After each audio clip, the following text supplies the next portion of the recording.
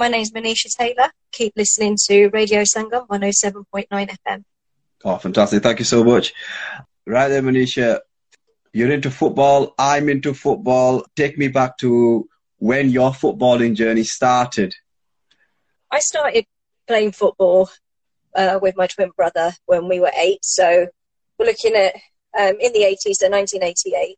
But that was also in a time where not many girls played football. At that time, there was a real lack of opportunities for girls and women, and definitely women from South Asian communities. In terms of ever being a player, that would have been quite limited for somebody like myself and maybe others like myself, because you were such a minority. I mean, it's a lot better now, but a minority like on two folds, because, you know, in gender and ethnicity. So I soon realised that was, you know, that was never going to happen. And the opportunities to play in schools were also limited at that time. It's only now that women's football has evolved a lot more than it was before. You've got far more opportunities for girls and women to play in school. There's teams available that they can play like recreational football, like through grassroots clubs and county FAs. You've got leagues now, like such as, you know, the Women's Championship and the Women's Super League, and those things didn't exist when I was playing.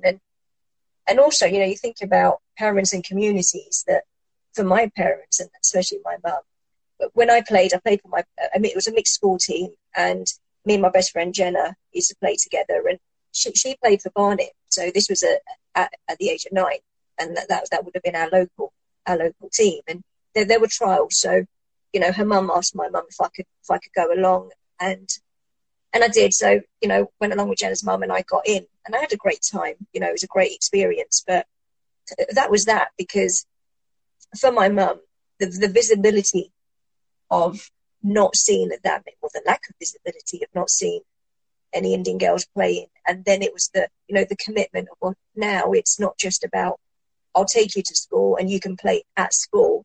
This was now it was an additional commitment that was never going to happen. So carried on playing, but purely just very low level, in the sense of it wasn't anything structured until I became a lot older, because then I was able to commute, and that was in my 20s, which I then knew that, you know, I'm never going to be a player.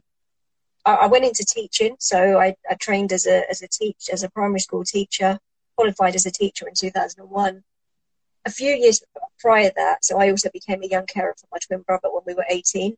So he developed a mental health condition as a result of bullying. So there was a lot going on during that time, and I found working and engrossing myself in my job was almost like a release, especially because then, you know, you're not only talking about taboo and stigma around Asians in football or Asian women in football, now we're also talking about taboo and stigma around mental health.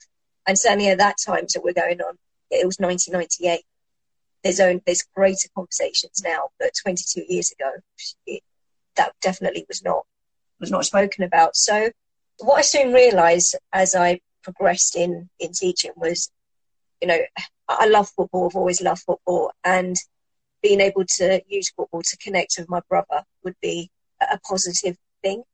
And it was purely circumstance. So it was in 2011. By that time, been in education for about 10 years. I'd had many roles. So I was serving my interim deputy headship, but was also training to be a head teacher and pass my diploma and doing my master's. And my mum had a triple heart bypass, and there was just too much going on. So I thought that I'd come out of education for a school term. But during my years in teaching and the schools that I worked in, part of my role was also linking in with external agencies, and football being one of them. So through the partners and the connections that I had made, and bearing in mind this time I'd also gained my level 1 and my level 2 coaching badge, I found that there was another avenue. So what happened was really, in essence, that when they found out that I was no longer a full-time teacher or in full-time education, it was just a case of, oh, you know, look, we've got little bits of work. Some was voluntary, some was paid. The money wasn't great, but fitted into my timetable because I had the flexibility. From 2011, it just showed me another avenue. And if I think about that journey from 2011 to now, has led me to working full time at a professional football club in a coaching capacity. You know, I've got my own business and I run many projects through that. I'm a vice chair of a board at Sporting Equals. I sit on 2 FA steering groups and consultation groups. And some of the experiences that I've gained, I maybe wouldn't have gained if I was still in that job in full-time education. But also, I guess maybe if I hadn't gone through the journey with my brother, because a lot of my career change was inspired by and motivated by what's happened to him. But this is, you know, me saying it in a nutshell. It's not easy. People who are in the industry and will know this, that it's very unfamiliar territory. I'm going from an environment that's very female dominated to now something that's polar opposite. I didn't play the game as a pro. I'm South Asian and I'm a woman on top of that. So you've got to gain credibility. You get that there's a lot of unconscious bias and stereotypes that we know still exist. You have to be somebody who can offer something else, but also be very resilient and bold, and be willing to learn. So it didn't matter that, look, I had a master's, I had a degree, I had a diploma. If I'm honest, it was starting to learn the environment, learn the trade. What does this environment of football look like? And that is at grassroots. So everyone talks about, I want to work in the pro game, and they look at the glitz and glamour of the pro game. It's great being at a pro club. And look, at QPR, I'm fortunate to be under somebody like Chris Ramsey. And for people listening in who don't know, he worked with Les Ferdinand and Tim Sherwood with the first team at Tottenham. He was instrumental, along with John McDermott and others, in the youth development program with some of the players like Harry Winks, Harry Kane, who have benefited from that. And what he's done is brought that program over to QPR. So I'm fortunate that I'm learning from somebody who's one of the best coach developers, player developers, and people developers around. But unless you have opportunity, and unless you have people that can take you under their wing, which is what he's done, he's been open about that and said that, you know, he took me on as a project. But I also had my B license before I started at the academy. I also did over 200 hours of volunteering at the academy, and did about 5-6 other jobs to allow me to earn and live.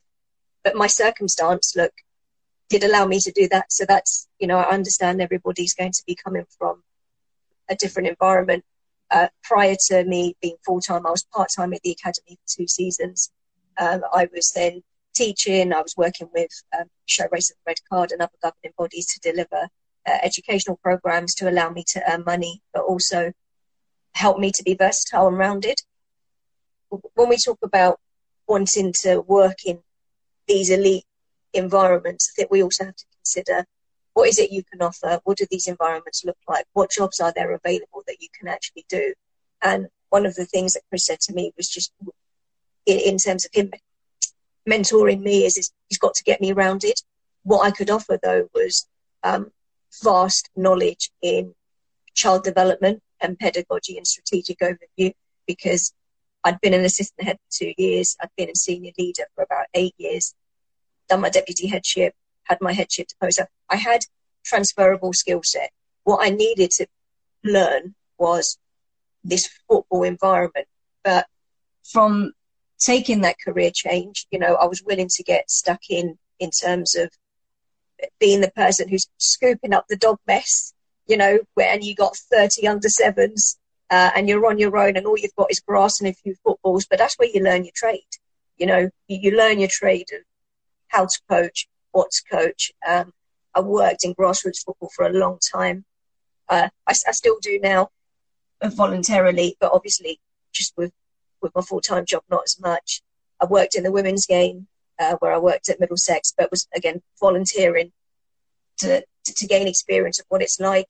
Initially, then got the job at the development centre part-time, then got a role at as head coach at the Centre of Excellence. And then in my last season there, I was centre manager, so I was overseeing, with the technical director, overseeing the centre.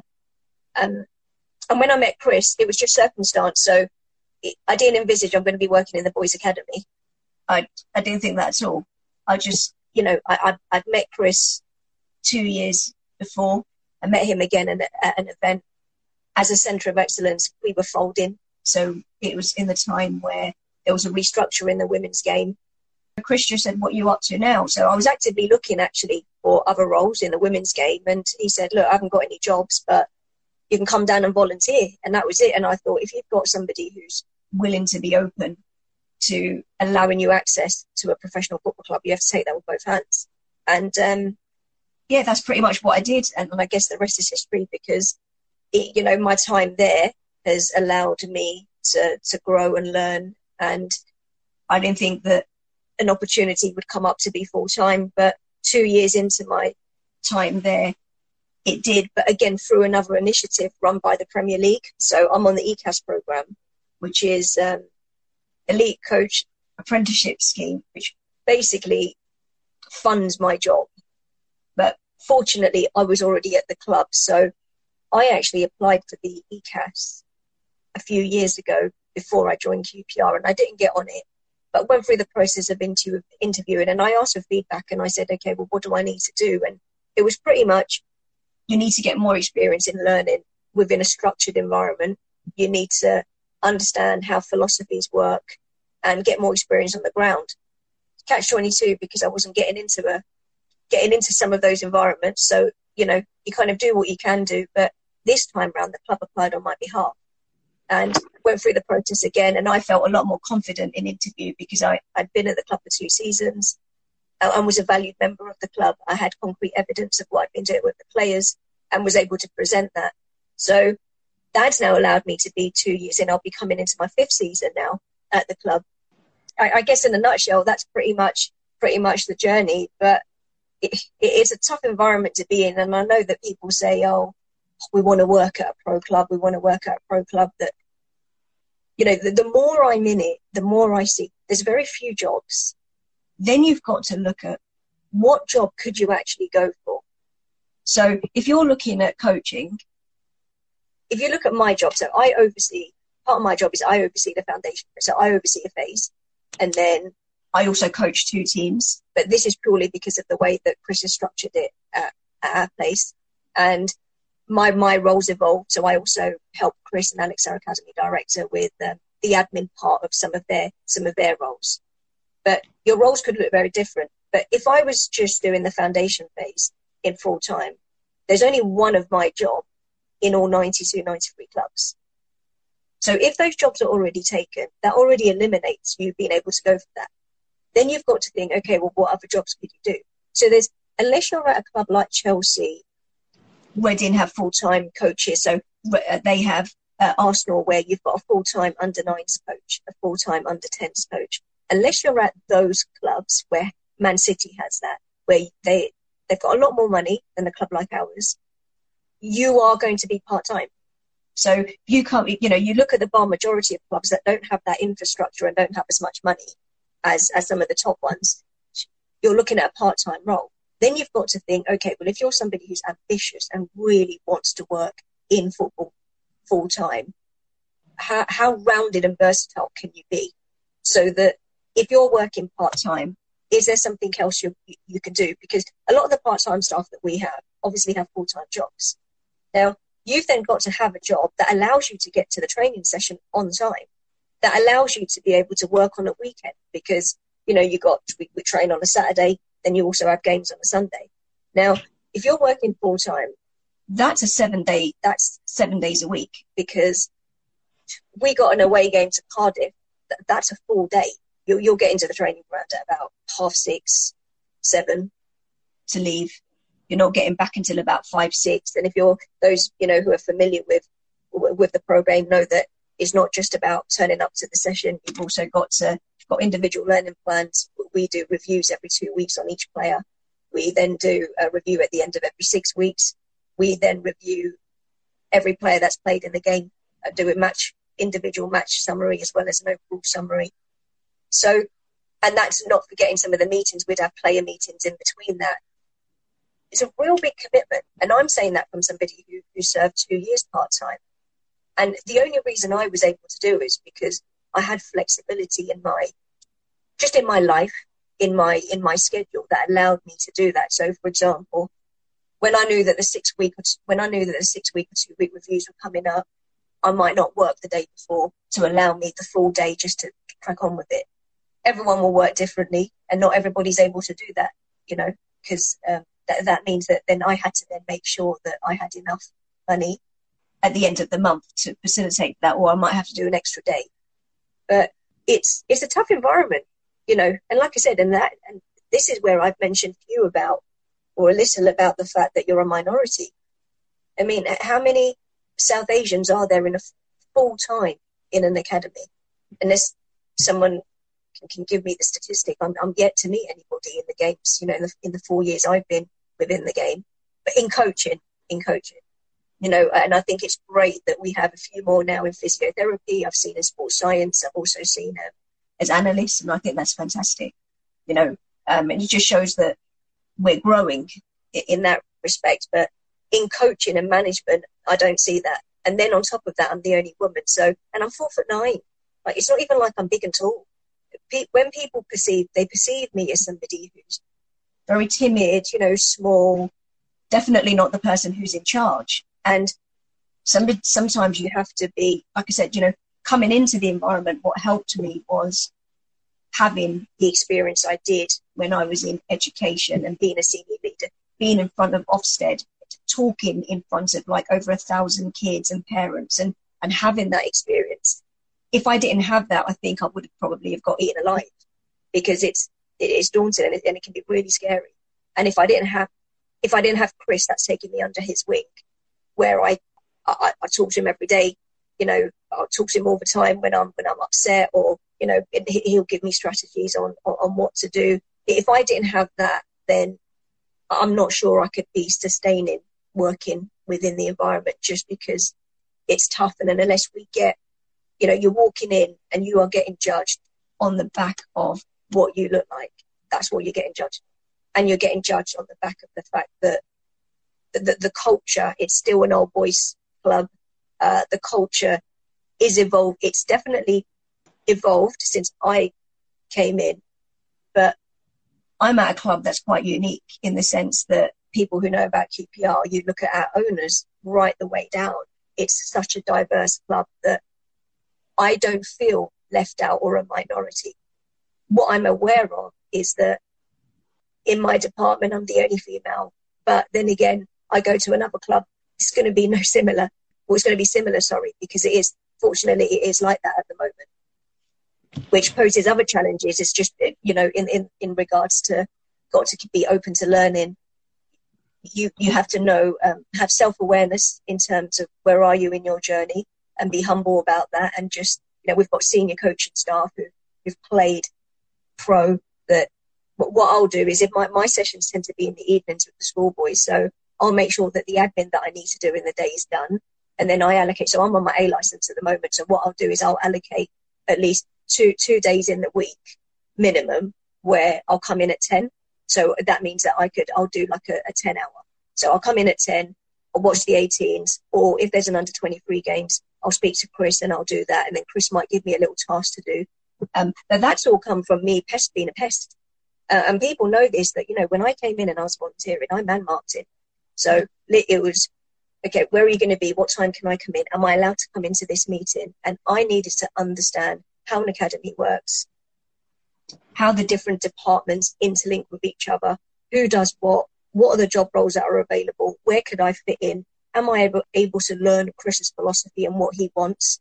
Because that's the other thing that people think, and I'm generalizing, you can't just teach what you want, because that's the same as a school. So I taught year 6 for about 6 years. Now imagine the year 5 teacher didn't do what they needed to do, and then the kids were coming up. There's going to be gaps in their learning. This is no different. That different clubs are going to be different, but people that know how Chris operates will know that he's very rigid and he's got a philosophy. You have to adhere to his philosophy. If you don't adhere to his philosophy, then you need to go somewhere else where there might be more flexibility. we get given the so we design that.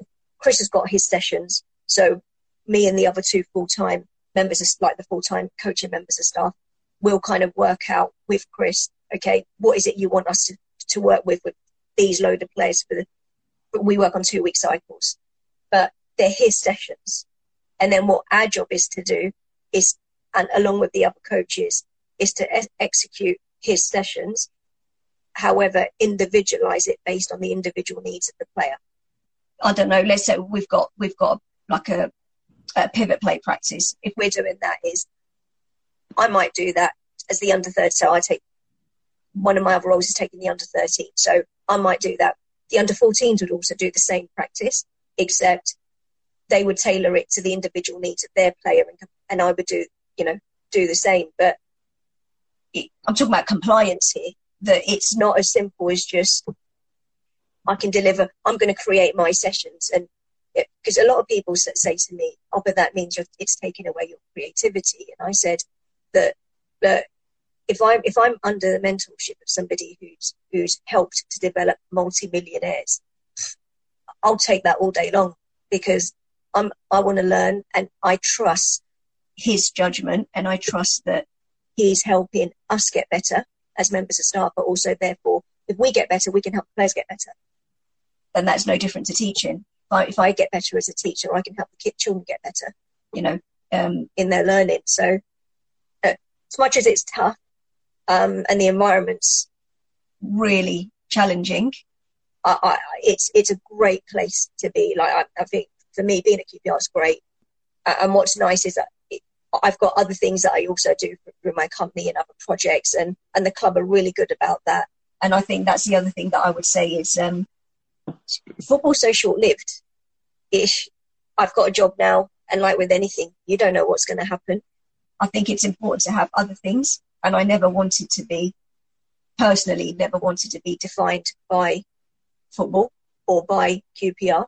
So I think it's important to be around it, because that also gives you wider flexibility with other jobs. If you look at football as an industry, if something didn't, for example, work out in coaching, one of the things that Chris doing with me is making sure that I can be rounded enough to go for other jobs that might be available that I could do.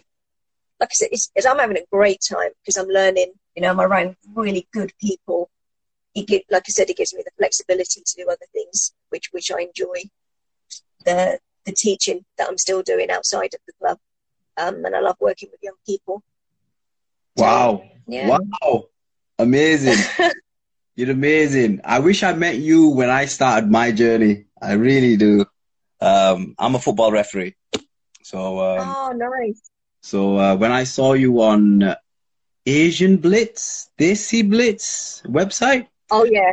Yeah. And I was like, oh my God, I've got to speak to this person. And my page is about, I'm pushing majority of the time women in sport.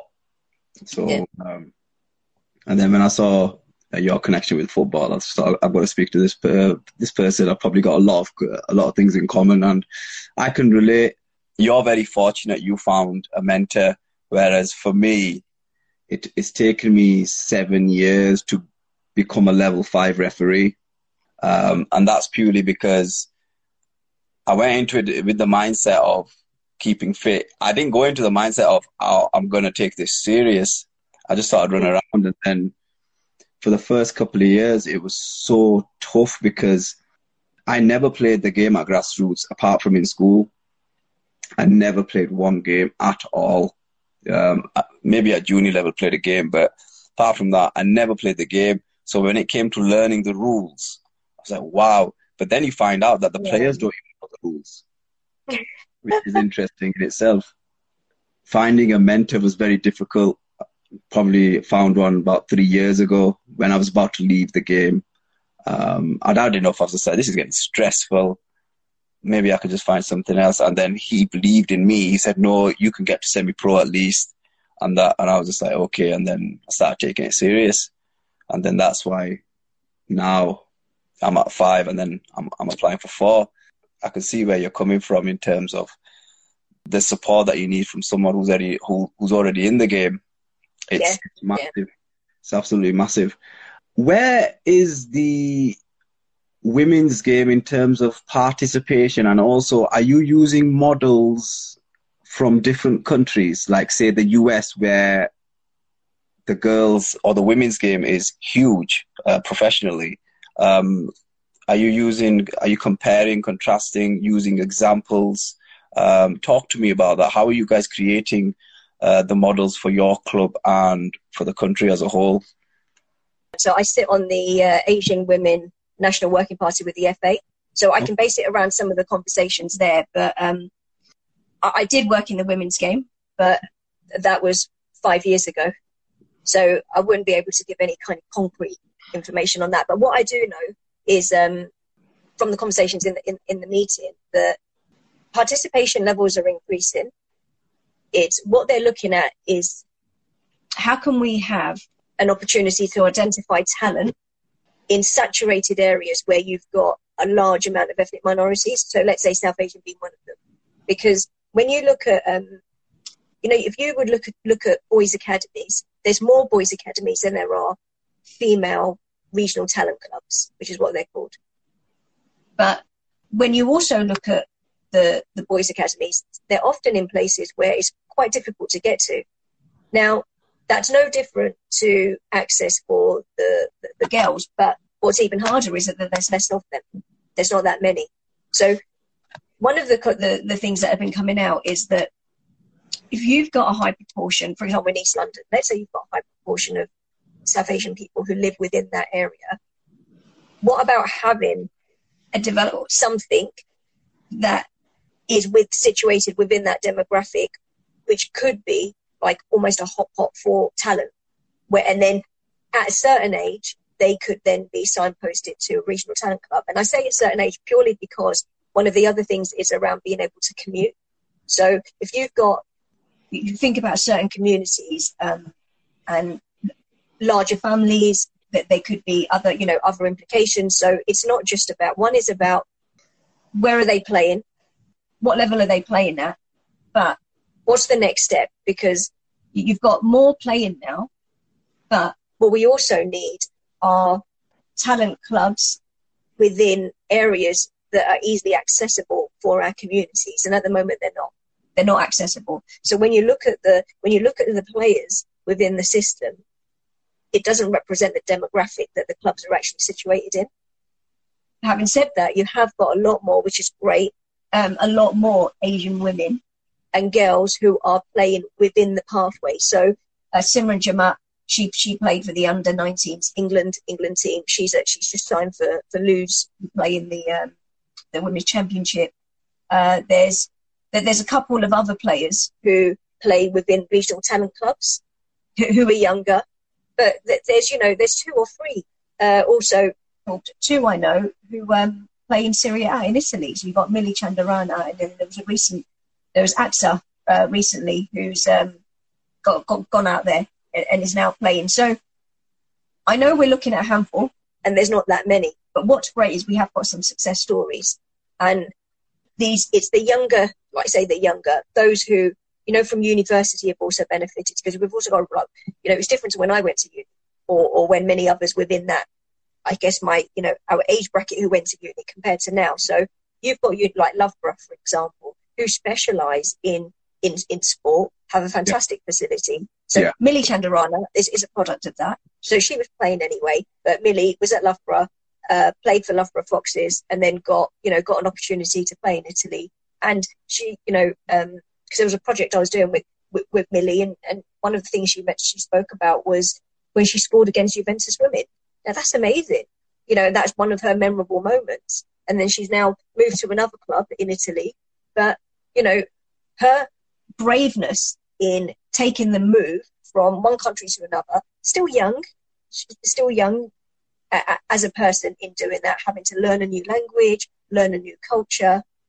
There's lots of other considerations, isn't there, for when we're thinking about, okay, well, I know it's easy to say, well, where are the Asians in football? Okay, well, this could be a conversation that could just go on, because there are so many things that you need to factor in. And what's also good within the women's game is the fact that they do now have regional talent clubs. They do have a talent pathway within England, and they've also got, with the leagues, there's a championship and there's a women's super league. Now, look, it's not as advanced as it would be in America. However, it's a lot better than what it was. And actually, there's a few of us who said this, that we think that the women's game is evolving a lot quicker than what the men's game is. So actually, we might see a lot more South Asian women or girls who are coming through the system a lot quicker than maybe than what we've got in the men's game. And there's a lot of opportunities out there now for girls and women to play, which is great. And I think that we will see a lot more than we have now. And like I've just mentioned about 4 or 5, who people may, not even have heard of. But the fact that we've got 2 or 3 that are in the England talent pathway, that's something that we need to celebrate. What about QPR? Do you coach the boys and the girls, or do you? I don't. So I work at I'm full time with the boys' academy. The girls is run through the community trust, and I know that their program's evolving, which is great. But I don't have any, And what we do get asked is, sometimes from the trust, in terms of making links and things like that, and we would go and staff from the academy would go over to the community trust. But so I don't coach the girls or work with the trust. So I'm employed by the academy. My role, like I said before, is to oversee the foundation phase, which is the 9s, 10s, and 11s. My role is also evolved, so I help Chris Ramsey out. He's technical director, head of coaching, and first team coach, with a lot of admin around his role, which helps me with my learning, and is also part of a personal action plan for me with regards to where I might want to go in my journey within the game, which could lend itself to assistant academy manager, or those types of jobs, if it's not a coaching job. But I also coach, so I've got the privilege of working with all the foundation based teams, but they've got coaches. And I also coach in the youth development phase. So last season I had the 13s, possibly could have the new batch of under 13s, but we'll see when we go back, hopefully next month.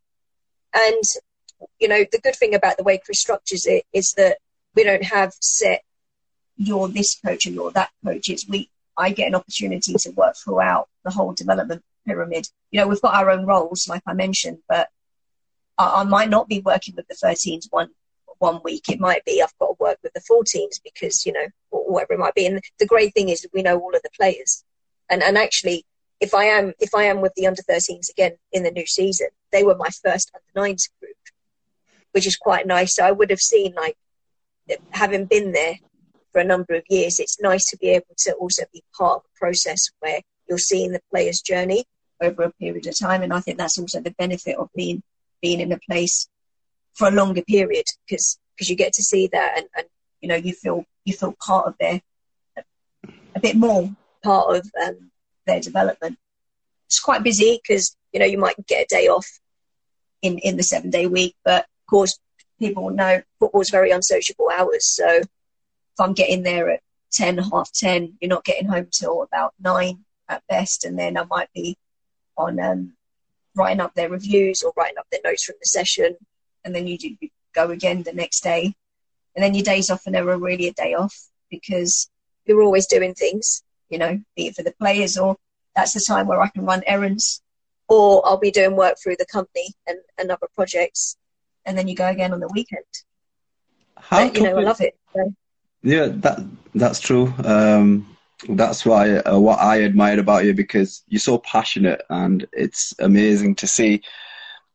For the junior cohort that you coach, how many sessions do they participate in a week, and how long are those sessions?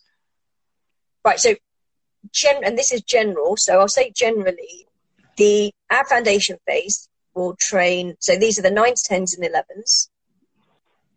They train 3 times in the week, and then the game. So 3 training sessions and then the game. But each training session for them is 90 minutes.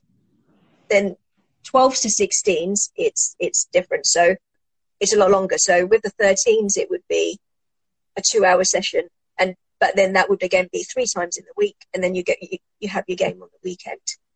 Now, some clubs, Chris has changed it at our place, so we don't do day release. We just don't have it's the facility to do it, but more importantly, he believes that the kids need to be at school, and personally, I agree with that.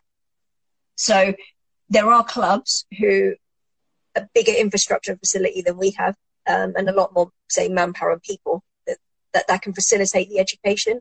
So it might be that, for example, there's some clubs where the kids as young as under 9 would be out of school for a day, and then they would be at the club. So that some of their education would be done at the club, and then they would have an extra football training session. And likewise with, that also could be the 14s, 15s, and the 16s. Same thing, it'd be a day release. So, and they might have day release. The older ones could have day release twice a week, where they come out for a longer period of time. But it depends on the club. We don't do that. We, our 9s to 16s would be in 3 times a week. They have their game. Do you think about parents? That's a big commitment. No, definitely.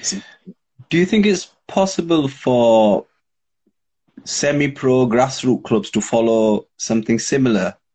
Or do you think time catches up to everyone because it requires a lot of commitment? The thing is rather than looking at this academy trains 3 times a week and they have a games program, I think what people need to look at is where are the players in their development?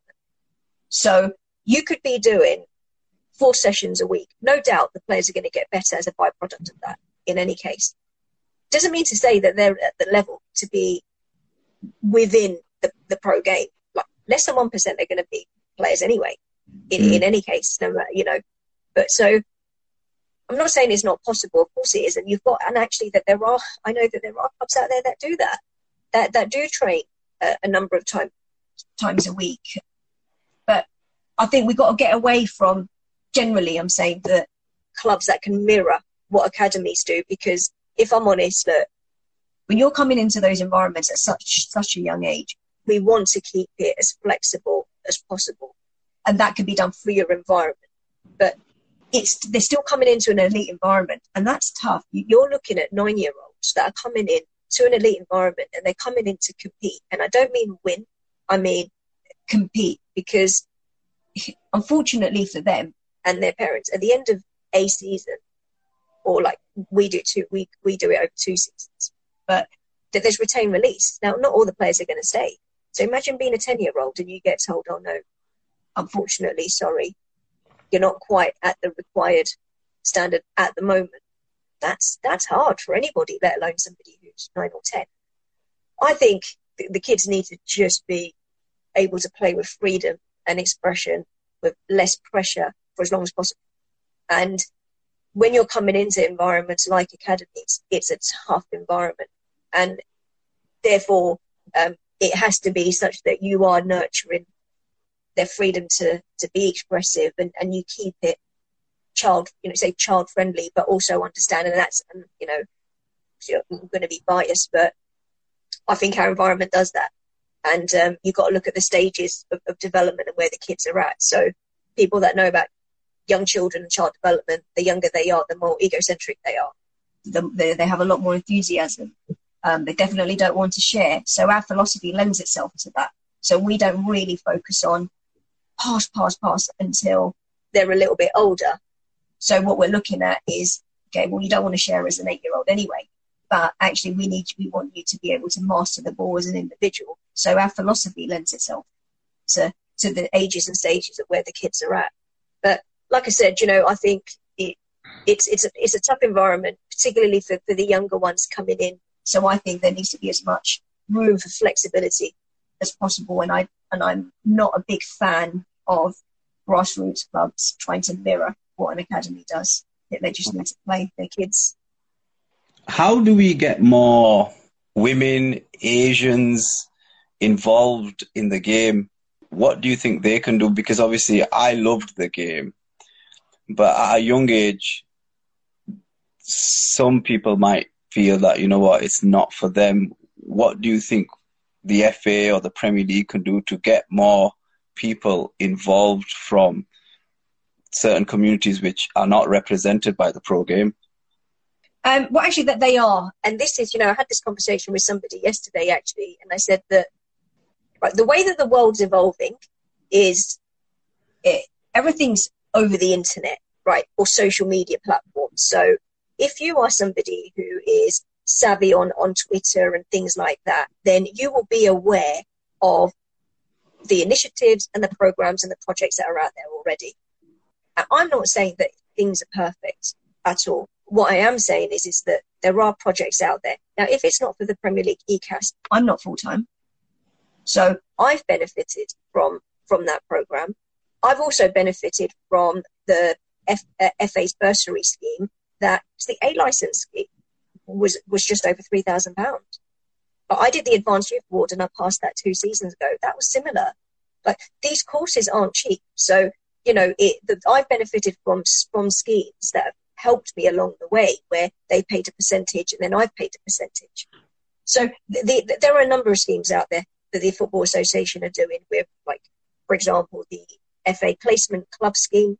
We had a South Asian coach actually who came into our place to do a season's internship. There's also the elite menteeship that the FA does, which is a full-time role based at St George's Park. Got the ECAS, like I said, program. But if we, take it a step back, where you're not just looking at the elite game, because when you first of all have to have the prerequisites to be able to apply for some of these internships. So you can't just go from, right, I want to coach in the pro game, and then that's it. It's the bare minimum is a UEFA B license in any case. So if you don't have that, then, you have to work to see how you do that. Now, the benefit of the B license now is that actually it's run through the county FAs, which means it's a lot more accessible. Okay, so that's good. So that means that when the courses are running, you can apply. But you also have to make sure that, and I go back to learning your trade and doing your time. You have to do your time. Do your time on the grass. You have to gain a range of opportunities. You have to be willing to learn and be open to that. And also understand that there's not that many jobs in a pro club. So what we have to do is be rounded and versatile. What else can we do? And that might not be as a coach at a pro club. That might be, there's a job at the Premier League. There's a job at the FA. Now, it may not be on the pitch. However, we got to look wider in terms of job opportunities, because, like I said, it's not that many jobs. There's prerequisites in any case for some of these jobs that we're talking about. And I think we need to look at what community initiatives and community programs and utilize the success stories of some of our role models that already exist in the communities. And there's lots of work being done. Like, for example, I held with 2 colleagues a Women in Football webinar as part of Asian Heritage Month, and got Suki Tonks, who's non-executive director at Nottingham Forest Women. There was Yasmin Haroon, who's the chair an elected director at London FA of Muslima Sports Association. You've got people who are doing great work on the ground, but everybody looks at the top. Oh, how many coaches are there in the pro club? How many players have we got in the pro game? That's what everybody looks at. That has its place, and I understand that. I've mentioned a couple of schemes, that are out there to help redress the balance. But what we also got to do is look at the great work that's going on, at community level. Like, you've got Punjab FA, there's a Khalsa Federation, there's Sporting Khalsa. There's so many that, I could list that are doing some great work to engage with the community. So we know that that's happening now. We do know that. What we recognise, which is what you said, is that at the top end, you haven't got a demographic of minorities. So what we then have to do is, like somebody like myself, is then look at, okay, well, how can we break down that barrier? What can we do? And that's where some of I'm not saying that the initiatives are the only solution. What the initiatives do provide are some opportunity to be able to go into these environments. And like I said, for me, you know, the opportunity was through already of meeting Chris before and a conversation. But had I not had my B license to begin with, then actually, and also gone and done the 200 odd hours volunteering and learned the philosophy and been there all the time, it wouldn't have mattered whether I had the conversation with him or not. You know, it was right. Do you have your B license? Yeah. Does she know has she learnt the philosophy? Yeah. Okay. Right. We've got an opening that's come up. You'll be working with the under 9s. That was it. And then it was right. And I need to make sure I keep learning it. I need to get better at learning it. I need to understand, okay, when the players are moving from 9s to 10s, what does that look like? You know, what do I need to help them prepare for? We've got to look at ground level. Let's look at the great work that's been done already and celebrate those success stories. Get involved in that. And then look at your own self and then look at, okay, am I best prepared? Ask yourself the question, am I prepared to go and work in these environments? Because it is a tough environment to be in, and you have to be in the best possible position to be able to hold your ground and be confident in yourself, in your knowledge, in your experience, have the qualifications, have a breadth of experience that you can draw upon, so to be able to stand up on your own 2 feet to say, actually, yeah, I'm just as good as you are. Wow. Well, I think we need about 1,000 of you, put you all across the UK, and I can see the grassroots level improving a lot. Finally, which football team do you support? Well, obviously, I've got to say QPR.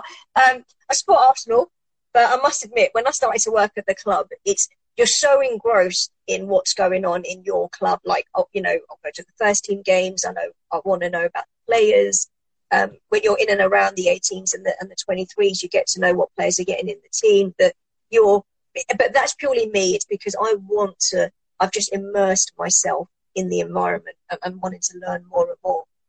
But I do follow Arsenal, and I'm pleased that, you know, under Arteta that we're doing all right now. So we're doing all right now. You're doing all right. Well, we'll have to wait and see. Thank you so much. It was only supposed to be a 45-minute interview, but I'm just in awe, and you're someone who's inspirational, and I think a lot of people will look at you and think, oh my God, you are a role model, and you've basically given us a pathway of what to expect and how to get there. So congratulations to you, and thank you so much. Yeah, no problem. Thank you. You take care. God bless. Take care. Bye. Bye.